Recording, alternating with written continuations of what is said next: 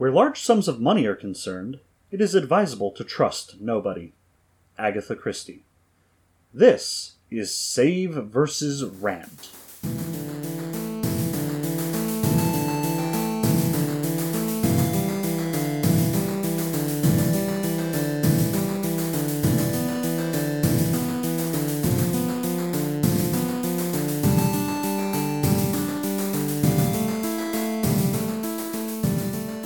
Alright, welcome to Save vs. Rant. I'm Jeremy. And I'm John. This is a hard topic for us, because John and I are actually divided on this. This time we're talking about Kickstarter and crowdsourcing. I love Kickstarter. I love crowdsourcing.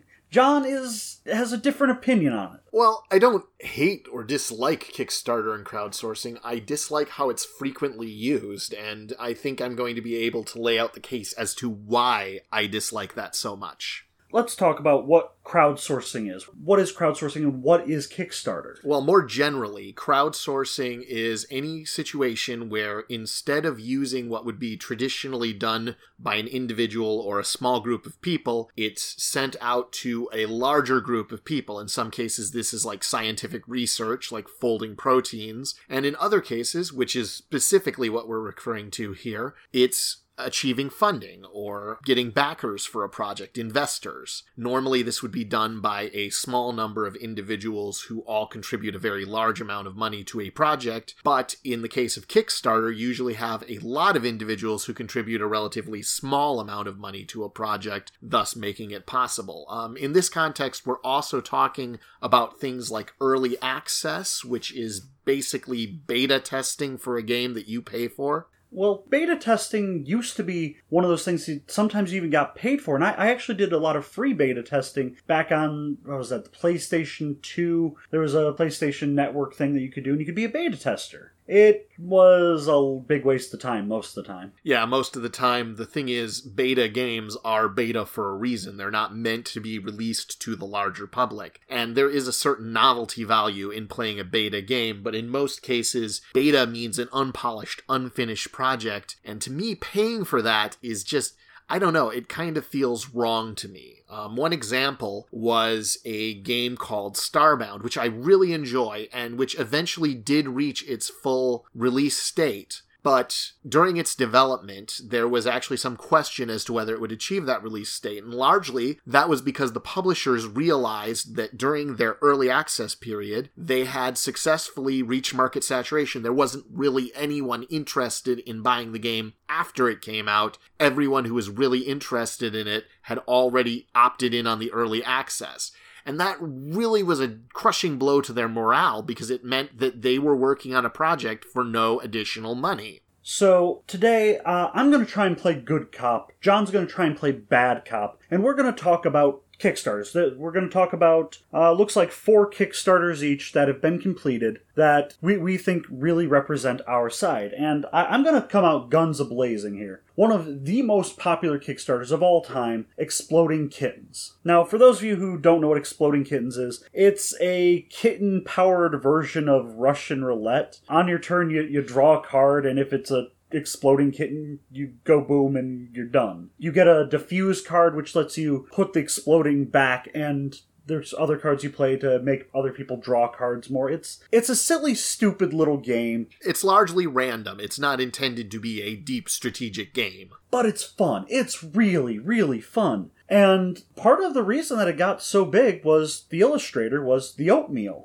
For those of you who don't know the Oatmeal, very, very funny little webcomic thing. His real name, if I had done my research and actually written it down, is Matthew Inman. He's a funny guy. He's hilarious. I mean, he's got a massive following for that reason. He's very, very funny. But how much did Exploding Kittens actually net in its Kickstarter compared to what it was trying to get? Okay, so 219,382 backers.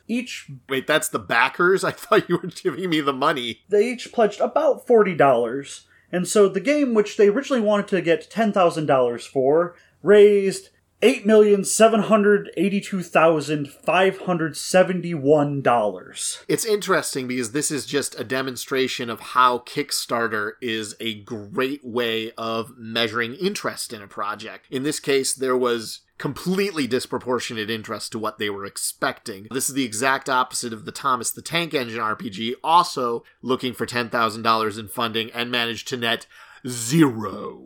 A Thomas the Tank Engine game. Yeah, an RPG. I believe it planned on having a post-apocalyptic setting where humans were enslaving the trains to transport I don't know. The point is, you probably... really, look it up sometime. It's amazing. The point is, you really would probably be better off like adapting the Fate system, or maybe GURPS. Actually, GURPS probably already has a source book for Thomas the Tank Engine, or playing anthropomorphic trains. I'll have to look on my bookshelf to see if I just so happen to have that. Yeah, you might actually just happen to randomly have that. But the point is that Exploding Kittens, that's a good example of a Kickstarter. It went 30 days and it raised $8 million. $8.7 million.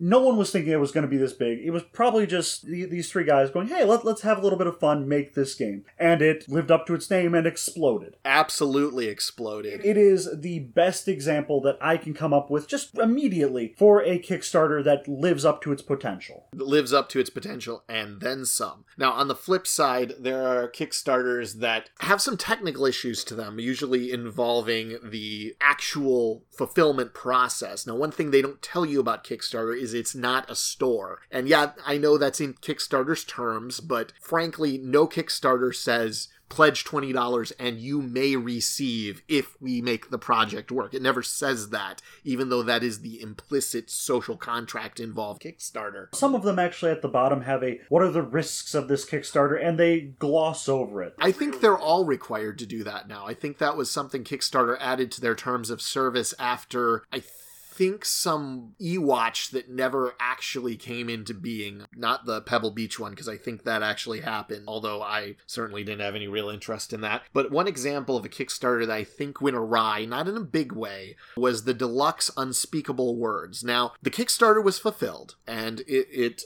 netted a whopping $179,404 with 1,246 backers for an average of $48 a backer. Now, they were all supposed to receive physical copies of this game. And to my knowledge, they all have. But there were reports of backers who still hadn't had their orders fulfilled while the game was shipping to game stores. Now, of course, on Kickstarter, game stores are totally allowed to be backers, but there were rumors, or possibly confirmed, I really, the discussion of it has been kind of bogged down by people who are arguing both sides of it, but there are rumors that it was being shipped to game stores for order, and it was definitely in catalogs for order before the Kickstarter was fulfilled for all its backers, and that's rather bad form. As I said, I'm fairly certain that everybody got their copy. That seems to be the consensus online now, but people were kind of demoralized seeing it in game shops before they even got. And Unspeakable Words is a fun little word-building game with cards in your hand. I own a copy of the base game, and it's fun. It really is, but if you're going to front money for a deluxe version, I can understand being very upset by seeing a copy in a store before you have your copy. Right. Exactly. So I think it's your turn now to tell us what Kickstarter did it right. Here we go. Well, Unspeakable Words was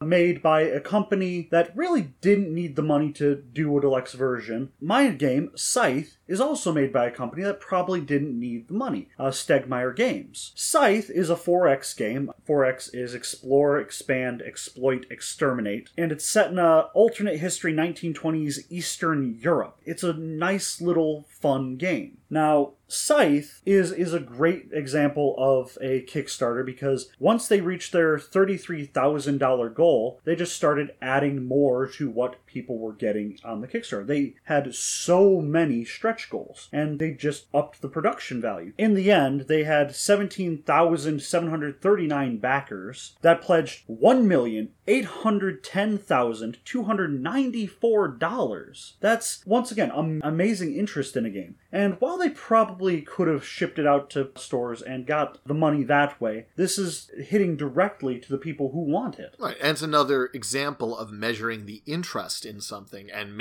giving them an opportunity to gauge that interest and determine what kind of product they want to put out based on what people are willing to pay for. And people were so interested in this. The original pledge for a copy of the game plus a promo pack was $60. People ended up pledging $102 on average. So that means they went for a premium copy of it with a bunch of extra add-ons and additions. That definitely speaks to me that they had interest and people wanted to keep going and keep investing in this game. I do believe that is one of the examples of, once again, Kickstarter doing it right. People were interested in this game, a company that was already established, wanted to put it out there, and they did, and they got it to the people who wanted the game. Now, my next example is kind of an ugly example of Kickstarter. It's a game that seemed to follow all of the expectations of Kickstarter. It was a good way to gauge the interest in the game. The game probably wouldn't be produced without Kickstarter, and the company is really not a strongly established company. I'm referring to the now infamous Kickstarter, The Doom That Came to Atlantic City. It was supposed to be a board game for 2 to 4 players of Lovecraftian horrors demolishing Atlantic City. And which sounds awesome. It sounds amazing, actually. I played that game. I actually missed backing this. I was planning on it as soon as I saw it, but it already expired, so I didn't used to be very up on Kickstarter. Probably still not, but that's not the point. The point is, The Doom That Came to Atlantic City was funded at $122,874 with an average of $98 per backer. That's 1,200 backers, 1,246 backers, and is completely vaporware. And it's never going to turn into anything. Now, how really? Complete vaporware. Absolute vaporware. It's never going to happen. We know this. The creator of the Kickstarter has admitted that all the money is gone. And he spent it all in pre-production, in getting software licenses, in commissioning artists and making sure that the art was going to be consistent, in building small prototypes of the project, in moving to Portland, Oregon. What was that last bit? Moving to Portland, Oregon. Yeah, he used the Kickstarter money as part of his moving expenses to move to Portland, Oregon, where he wanted to create this game. And it makes sense that he wanted to be in Portland, Oregon, because that's where all sorts of crazy things happen. It's well known for that. But ultimately, he abused the Kickstarter system to fund his own personal needs. And the Kickstarter backers have discussed variously suing him or trying to get him to recoup the money. And he did state that he was going to set up a separate savings account, and anything beyond his basic living expenses he was going to put into that savings account. Now that he gets a new job, because he quit his job to do this too.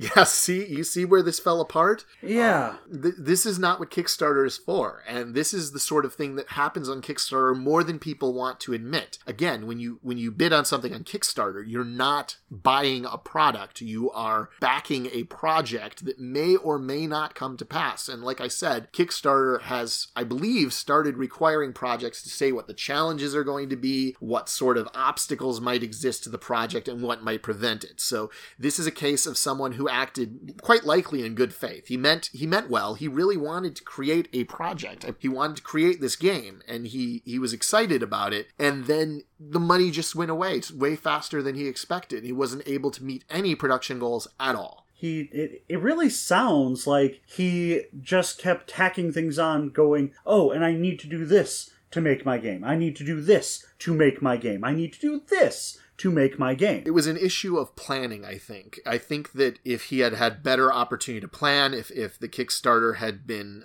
carried out in a more organized manner with less expectation that this was going to fund him personally, that it would have had a different effect ultimately. Well, my next one is, I think, the penultimate example that I have of Kickstarters doing exactly what Kickstarters do best, which is reaching the people that they need to reach and removing the middleman of distributing to all the game stores. Don't get me wrong, I do back my local game store, which everyone should, but for niche products, it's not the place to go. Yeah, back your friendly local game store, seriously. The product that I'm talking about now is Deadlands, specifically their Stone in a Hard Place sourcebook and plot point campaign. Now, what that is it's essentially just a campaign book for this one particular story, Stone in a Hard Place. Now, Deadlands, for those of you who don't know, is a Wild West game with zombies and dragons and magic and weird mad science. It's over the top and fun for a very select group of people. Now, this Kickstarter, they were wanting to raise $6,000. That's enough to produce a book. And they only had 856 backers, which is a very, very small number compared to... Yeah, tens of thousands, or what was it, over 200,000 for the oatmeal, something like that. Yeah. A very large number of backers. Yeah, so comparatively, this is a very small number of backers. But they ended up raising $50,000, which is $59 or so per person back. So it was a successful Kickstarter campaign, and the people who would want this product, this fairly niche product, could go, yes, we want to back this. We want this product. Here is our money. And so for people who are fans of, as I said, a niche game, Deadlands, wonderful game. If you've never played it, go out and try it. Give it a try. Give it a go. It's actually, it's very enjoyable. I enjoyed the one-off that we played of it. For those who want it, this was amazing. For those who don't, it would have been a waste of money. Complete lack of interest if it's not your niche.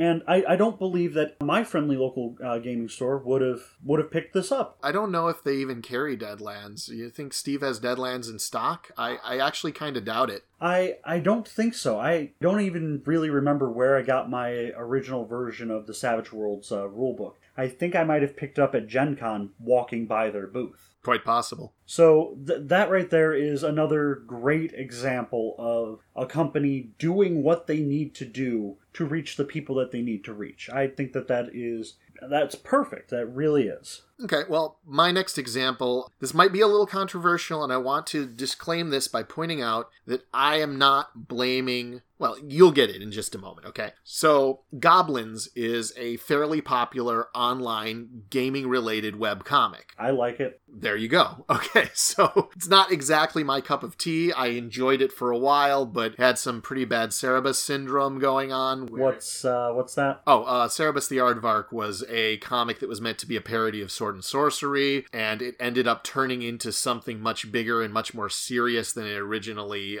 was intended to be. So things that start out silly, like jokes and such, and then evolve into something more serious, something that has some social commentary to it, they have Cerebus syndrome. Oh, it's the moral oral syndrome. Oh yeah, like moral oral. That's a great example. Wow, that series, I tell you what. First 2 seasons, just hilarity. Third season makes you cry about all the hilarity. But that's not where I'm going with this. Goblins. Let's get back on track, okay? I'm going to roll save versus rant. All right. I got a 3, so I think I have to continue ranting. Goblins. Goblins Alternate Realities was a board game and card game that was going to be released, and the creator of Goblins, affectionately known as Thunt, his name is actually Terrell Stevens. Yeah, Terrell Stevens. He was working with a man named Richard James, head of Evertide Games, and they were working together on this project. Now, this project was backed on Kickstarter and apparently also backed on PayPal. I'm not sure exactly how that's supposed to work, but it was backed on Kickstarter at the sum of about $182,000 by over 2,200 backers. And that puts it about $82 a person. Now, what ended up happening is that Thunt's partner took the money and ran. And there's really no recourse against that sort of activity on Kickstarter because, again, Kickstarter's not a store. Now, I believe Thunt acted in good faith. I believe that he really wanted to create a project that everyone could get behind. It's entirely possible that Richard James acted initially in good faith, but there's very little question that when Richard James took the money, stopped contacting Thunt, deleted the Kickstarter, removed all reference to any part of it from everywhere, and stopped returning any sort of communication whatsoever, it's pretty solidly clear that he is no longer acting in good faith, and that he actively stole from those Kickstarter backers. He stole somewhere into the tune of about $182,000, just took it. and ran. My understanding is that Thunt's been trying to still finish the game and take things through, and that's commendable, but it's not really going to change anything about what happened with the Kickstarter. And this is an example of how Kickstarters that otherwise are perfect can really start to go bad in a very profound way very quickly. Alright, I saved probably the best for last. The Kickstarter that I think, without a doubt, is the example of a company doing what Kickstarter is meant to do and fulfilling on it perfectly. I'm, of course, talking about Reaper Bones. For those of you who don't know, Reaper Bones... Reaper is a miniatures producing company. They make miniatures for role-playing games. You paint them up, you put them on the board, they look beautiful. Bones is a line of plastic miniatures. Normally, Reaper miniatures are pewter, but Bones are plastic. They hold up better to abuse because they aren't going to bend. They're made of plastic. They're also cheaper to buy, so you don't have to spend $15 for a mini for a character, especially if you don't know how long-running the campaign's going to be. It's a great little project, and what they did is they want to raise $30,000 to up the production of this product. They made all of their bones in China, and so they just wanted to make more molds to increase the line and get people more interested in their line. Right. The line was kind of moving along at a lackadaisical rate, so it wasn't really turning into a product that people were going to really pick up. When it hit the internet, people went, "Oh, gaming miniatures for cheap? How much is this? What will I get? Oh my goodness, I'm getting a lot of minis." And it was a lot of minis. It was a lot of minis. Reaper ended up raising about $3 million. $3,429,235 to be precise. That is a lot of money. That was 17,744 backers doing that. That means they each pledged $194 for each of them. Considering that the base level for the box was $100, that means each person bought almost 2 full boxes of these minis. I know I limited myself to about $200 on that Kickstarter, although I would have gladly spent a lot more if I didn't restrain myself. I spent about $200 on that one. They raised so much money that they actually brought a good amount of their production stateside. And so a number of the Bones miniatures that you go out and buy in stores are made in the United States. And that's wonderful. It helped move the company forward. It really was. They got to further their company and keep costs low, expand their line. They did everything that they wanted and more. It was a perfect windfall for Reaper. Now, Reaper also did a second and third Kickstarter for the Bones line. The second Kickstarter for Bones was actually even more successful overall. Each person ended up actually pledging $211, almost $212. But they actually raised less money overall. They only raised $3,169,000. Oh, just $3,169,000. Only that. Oh, only.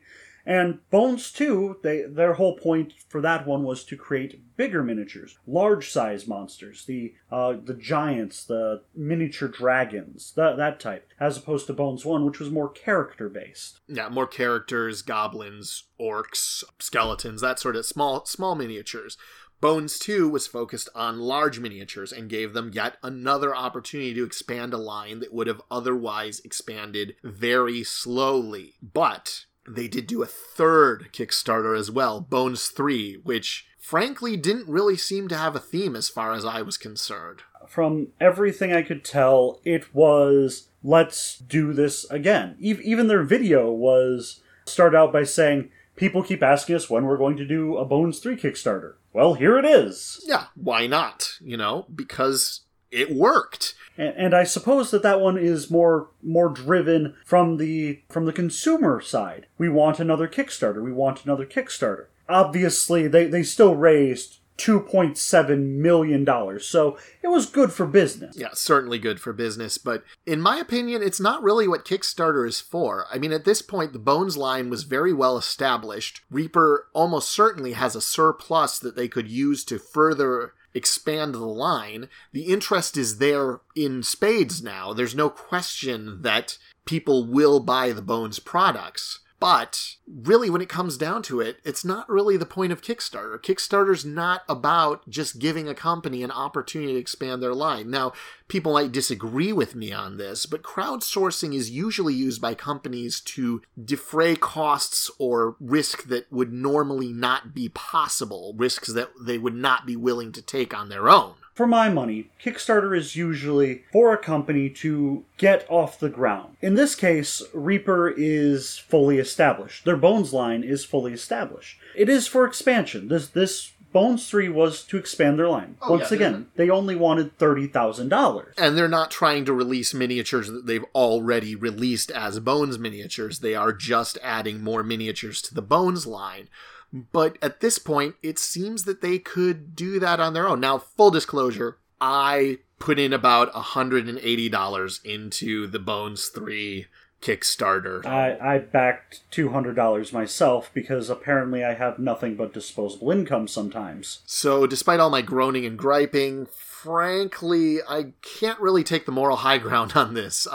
Despite the fact that I don't necessarily agree that this is what Kickstarter is for, this is something I'm willing to kickstart. Now, my final example is going to be, again, a little controversial. I'm talking, of course, of Star Citizen, which is a video game, a multiplayer game designed by the infamous and famous Richard Garriott, credible game author who was strongly involved in the Ultima series, as in he created it. One of the most iconic CRPGs of all time. Now, the Star Citizen was a very ambitious game meant to do all sorts of things. It was going to fly you to the moon. You were going to see 1 million star systems. You were going to be able to do whatever you wanted, however you wanted. It's just this amazing thing. It sounds like No Man's Sky.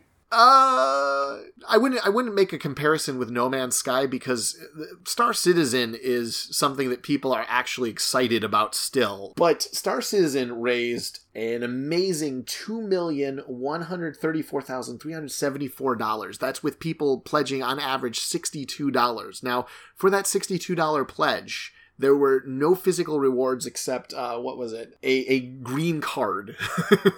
that this was an almost entirely digital project with no real physical components. And it's currently in alpha stage. Now that sounds exciting. Like, oh, that's fantastic. The Kickstarter, though, ended on November 19th, 2012. And the estimated release date was 2014. So how does the game play? I mean, that was 2 years ago. Well, there's alpha. There is an alpha release of the game that a number of the Kickstarter backers have access to. And from what I've heard and from what people have said seeing it stream on Twitch, it's actually a very interesting game that's definitely coming along, but it's still not done. And it's still definitely not ready for mass production. And certainly it's 2 years now past when the estimated release date was. Now, that's not Duke Nukem Forever style vaporware.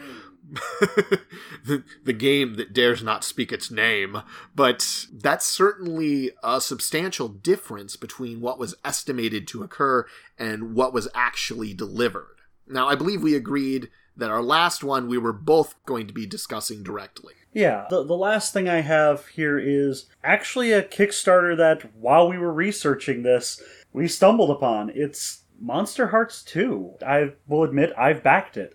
Backing it right now. I'm waiting for it to come out. Now, for those of you who aren't aware, Monster Hearts is a narrative RPG. It uses the same system as Dungeon World, Apocalypse World, and I think several other small RPGs. But Monster Hearts is sort of a Twilight game, much like the Twilight series books, about monsters in romantic and sexual relationships with one another. According to the Kickstarter, you play a brooding teenager who is secretly a monster. You have to deal with high school betrayals, fledgling relationships, and the occasional full moon transformation into a hulking beast of fur and fang. That sort of thing. Yeah, so a pretty incredible game as far as the concept, and even the execution is pretty amazing. The project, as I understand it, the project was originally part of the author's coming out as a trans woman. Yes, Avery Alder is a queer trans woman, and once again, right on Kickstarter, it says the first edition of Monster Hearts was all wrapped up in her coming out process. So it has a huge significance for her on a personal level. This is a great example of diversity in gaming, but that's a rant for another time, and we will rant. Oh, we will rant. Effectively, this is a great example of another Kickstarter that both gauges interest and allows a product that would probably not come out otherwise to be produced. Now, the creator of this Kickstarter is very generous with it. They offer a lot at a lot of different levels of support. My favorite one, the one that actually guaranteed that Kickstarter was getting my money, was the Homecoming book level. It's a discount copy of the finished book for queer teens and folks in poverty. It's entirely on the honor system. Now, to be clear, we're not queer teens or folks in poverty, so that's not what we pledged for. Oh no, we actually ended up pledging the Dear Diary level. That's about $40 per pledge. It is a game that I personally believe in. It's a Kickstarter that I hope will get their product to me. I believe in it, and I would love to see more from all the people involved. Yeah, and more importantly, I believe that this Kickstarter will be fulfilled and that it's going to be a quality product because I've seen what has been done before and I understand why this is being kickstarted. So, where does that leave us? I mean, I'm still fully pro Kickstarter, but having heard some of these things, I'm kind of wary of some of the downfalls of Kickstarter. Kickstarter and crowdsourcing are amazing aspects of the internet and the way that we now connect with people. But like anything, as I've said before, it's not all good, it's not all bad. There are aspects to this that need to be considered, and when you kickstart a project, you need to go in with the understanding that there is no guarantee that you are going to get what is being promised. That is actually part of how Kickstarter functions. And while everybody seems to think of Kickstarter as a store where you go in, you find the product you want, you find the level you want to pay for it, and you make that payment, Kickstarter is not a guarantee that you're going to get what you're paying for, and it's not a guarantee that what you're paying for is ever actually even going to exist. There is still a human element that is prone to failure and moreover to bad faith. So I believe that's all we have for this episode. Next episode looks like character death. Ah, yes. The bane of every RPG, the moment when that special someone that you've created and cradled and loved all this time is finally gone. All right, everyone. Once again, this is Save vs. Rant. Thanks for listening.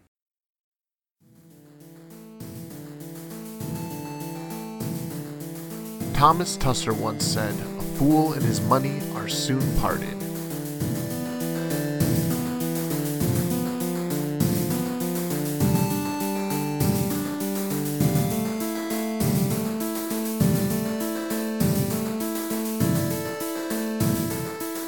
Save vs. Rant is a Tabletop Gamers Guild production. Your hosts are John and Jeremy, with music by Timmy Skittles. Save vs. Rant is recorded on dueling laptops in front of a silent and invisible studio audience.